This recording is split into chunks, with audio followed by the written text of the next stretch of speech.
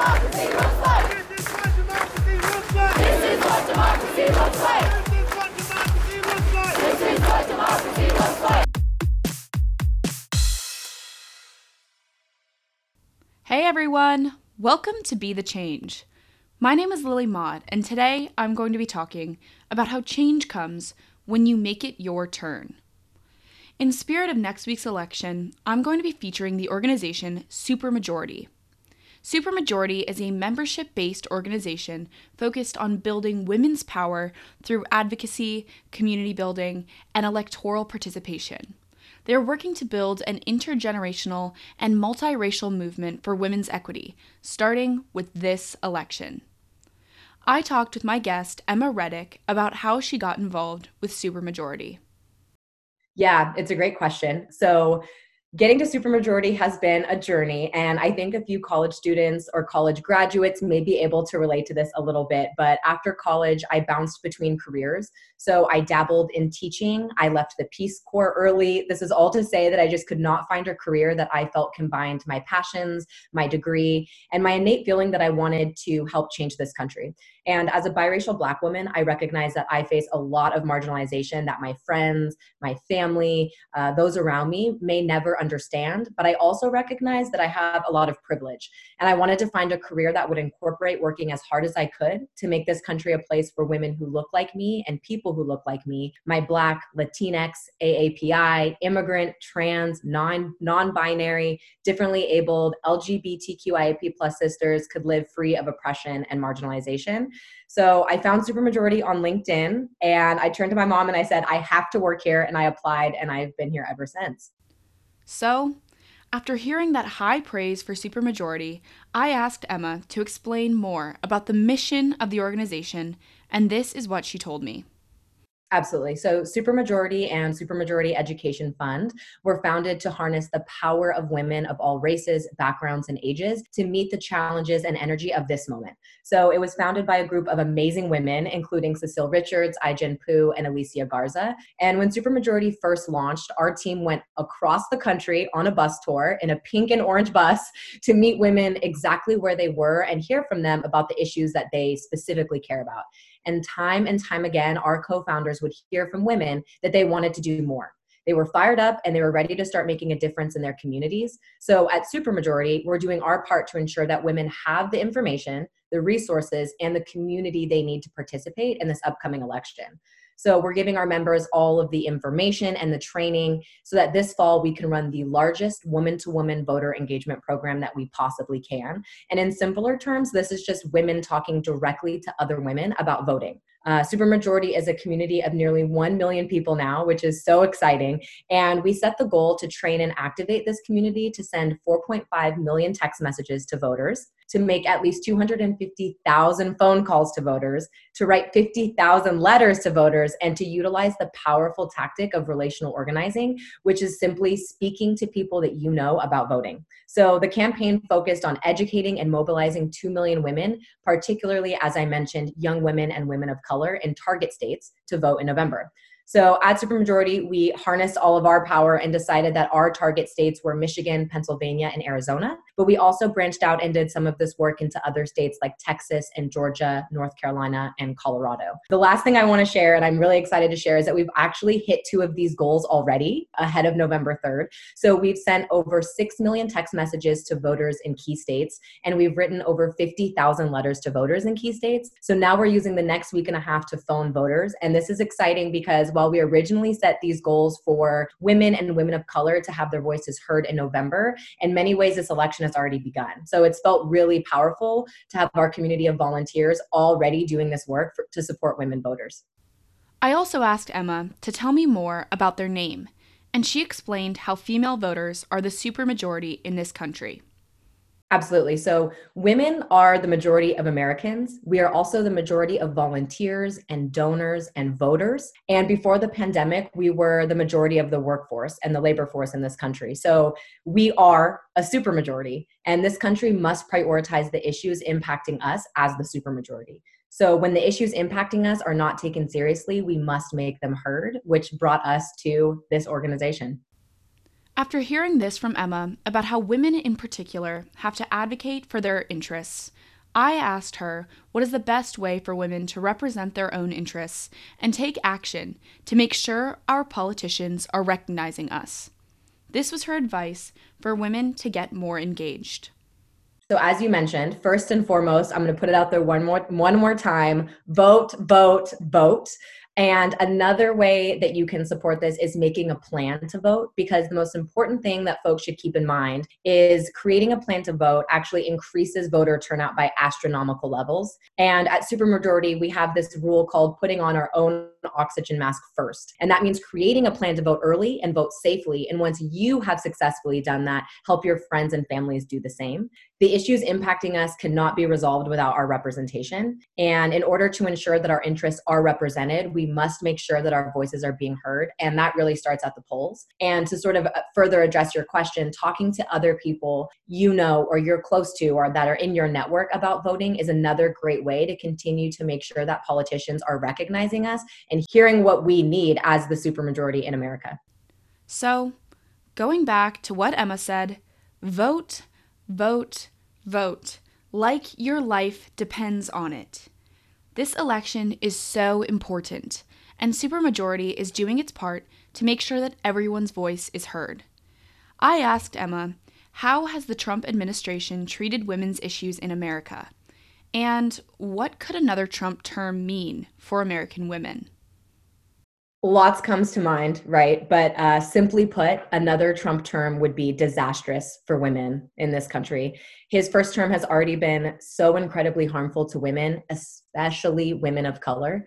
For example, the way he speaks about women gives really a preview of his behavior with women, let alone his policy priorities regarding women. Women being impacted the most by COVID and the administration's slow and inadequate response is putting women and their families in danger, direct danger. This virus has brought into the spotlight the systemic inequity that women face in this country, especially when it comes to things like equal pay, quality healthcare, and access to childcare. So I want to share just a few stats with you. Because of this pandemic, the United States is facing its first female recession, retracting decades of progress for women in this country that we all know that we have watched, we've had our family, we've had the people around us fighting for decades. For example, 1 in 4 women, so 25% of women, is considering leaving the workforce or downshifting their careers because of the pandemic. Working moms are reporting an additional 20 hours of responsibilities at home due to childcare, conjoining their traditional 40-hour work weeks. On top of that, 60% of households with children across this country have lost jobs, businesses, or have had their wages cut during the pandemic. In the recent Labor Department jobs report, we discovered that 865,000 women left the workforce in September compared to the 216,000 men. So although 661,000 jobs were added back, women still left at alarming rates. And out of the women who dropped out of the workforce last month, 324,000 were Latinas and 58,000 were Black women. So Black women and Latinas saw their unemployment rise over 10%, while white men and women had theirs decrease to 6.5 and 6.9% respectively. So for white men and women, about 60% of all the jobs lost have returned. So at least a decade of women's progress in the labor force has been wiped out entirely by this pandemic recession, and we see it affecting women who look like us, women of color. Which is why we have to keep building this community at Supermajority. As our co-founder, one of our co-founders, Cecile Richards, said just last night, for women in this election, everything is on the line. And this is about how we turn our rage into fuel that's going to power us through Election Day and beyond. Amy Coney Barrett was sworn in as an Associate Justice of the Supreme Court of the United States on Monday, October 26th, which was just a few days after I recorded this interview. I asked Emma, what could Amy Coney Barrett's Supreme Court nomination mean for American women? And her answer is unfortunate to hear now that it's happened. Absolutely. What we know for sure is that Judge Amy Coney Barrett is someone who will support removing critical healthcare support in the middle of a pandemic. And I don't want to harp too much on the tragedy of COVID-19 because I know this is potentially really impactful for individuals, but just recognizing that we've passed the grim threshold of 8 million people infected in America and over 210,000 dead. So her nomination also means that those of us who believe in protecting, for example, women's reproductive freedom, the importance of quality, affordable healthcare, and the protection of LGBTQ rights and voting rights must vote between now and November 3rd, like our lives depend on it. We talk a lot at Supermajority as well that voting is so important because there are other ways in which we can take back our power if there are other detrimental movements happening, like the nomination of Judge Amy Coney Barrett. While many people feel disheartened by the government, it's important to vote in order to see a change. After Trump was elected in 2016, many Americans came out to vote in 2018, which resulted in a blue wave around the country. I asked Emma, did this past midterm election shift the amount of influence women have on American politics? And this was her answer. So what I want to start with by saying is women have been the majority of voters in every national election since 1964. So I always like to remember that because I know that it can feel sometimes that we're screaming into the wind, but women have been doing this work and mobilizing for decades. In 2018, women helped elect a Congress with a record-breaking 127 women voters, which I think shows we are obviously not taking our foot off the gas anywhere. In 2020, 583 women were candidates for the U.S. House, which is around a 22.5% increase from the record set in 2018. We also saw a record number of Black and Latina women running for Congress this year, with 130 Black women and 75 Latina women running for congressional seats. And these numbers have actually been steadily increasing since 2012. And I want to throw in there as well that women are not only voting in record numbers, they are also donating in record numbers. So women donated $100 million more to campaigns and causes in 2018 than they did in 2016. And additionally, women make up 43% of donors who've made large dollar contributions or those over $200 this cycle. So that's actually up 38% in 2018 and 37% in 2016. And that's according to the Center for Responsive Politics. In the 1990s, the share never passed 28%.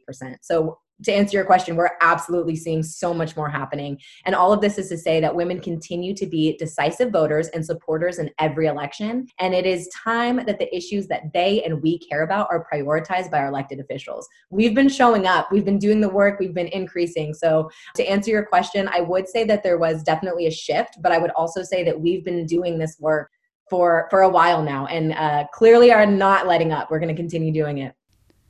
The midterm elections resulted in the election of Representatives Alexandria Ocasio-Cortez, Ilhan Omar, Ayanna Pressley, and Rashida Tlaib, who are widely known as the Squad. They are all strong women who have inspired other women across the country to take action and become more engaged.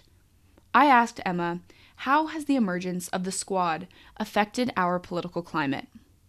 So the Squad, as we know, is mainly composed of women of color, which we love to see. And I say we, I think I mean us at Supermajority, us collectively as a group of people in this country. They're bringing new perspectives to Congress that is more representative of this country. We need a government that looks like us, and each member of the Squad represents sort of a portion of this country, and that is valuable. Having more women in Congress will ensure that the issues impacting us, especially women of color, are the most prioritized. I think Representative Ayanna Pressley said it best: the people closest to the pain should be closest to the power. And I think that the Squad absolutely leads with that. And personally, for me, inspires that sort of daily at Supermajority and my own life. There are more women running for and being elected to office these past couple of years, and it's an exciting progression towards women's equity in American politics. I asked Emma, as someone who works to get women more engaged, what is one piece of advice you'd want to share with young women who are interested in politics? Start right now. Start exactly where you are. So it does not matter if you're a political science major or maybe you're not in college. It doesn't matter if you're just starting out.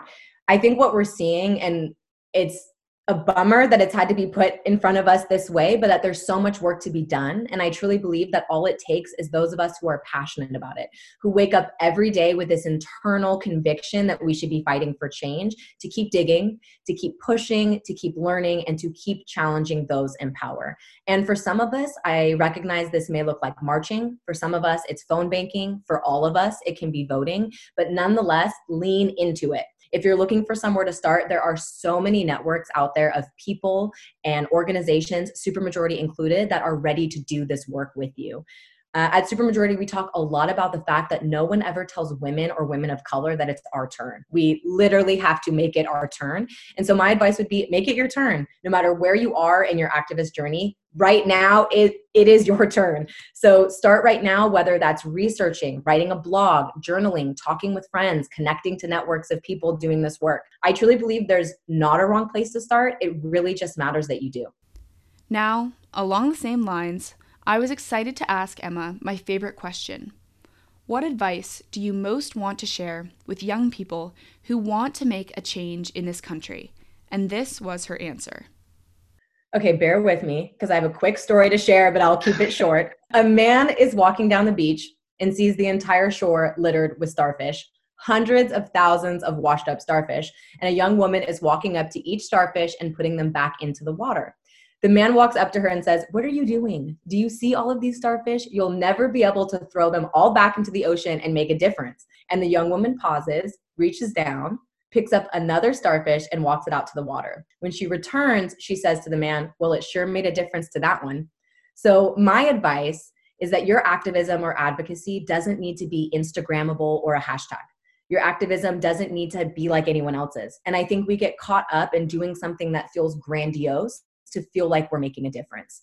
At Supermajority, we tell volunteers that even talking to one friend about voting is impactful and makes a difference in this country and the direction of this country. One of our Supermajority co-founders, Alicia Garza, who also co-founded the Black Lives Matter movement, always says, hashtags don't start movements, people do. So I really feel that getting out there and doing the work is how we've always created change. And, I don't think this is to say that social media can't be a force for change, but more to say that we need change makers marching in the streets, at the polls, or voting by mail, having the tough conversations. So that would be my advice.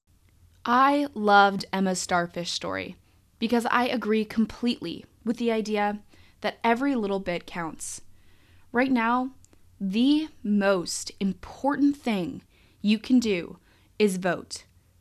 While it may seem insignificant, like picking up a single starfish, it's definitely not, because your decision to vote or not could have huge consequences, for better or for worse. So many people can do little things, like voting and engaging in important conversations, but you have to take the time to do it, because change comes when you make it your turn. Thank you so much for listening to this episode, and you can follow Supermajority on Instagram and Twitter at Supermajority and on Facebook at The Supermajority. Their website is linked in the description of this podcast to learn more. If you want to talk about anything I mentioned, please reach out to me by email at lily@bethechangepodcast.org or on Instagram at bethechangepodcast. Tune in for my next episode, but until then, be the change you wish to see in the world. Bye, guys.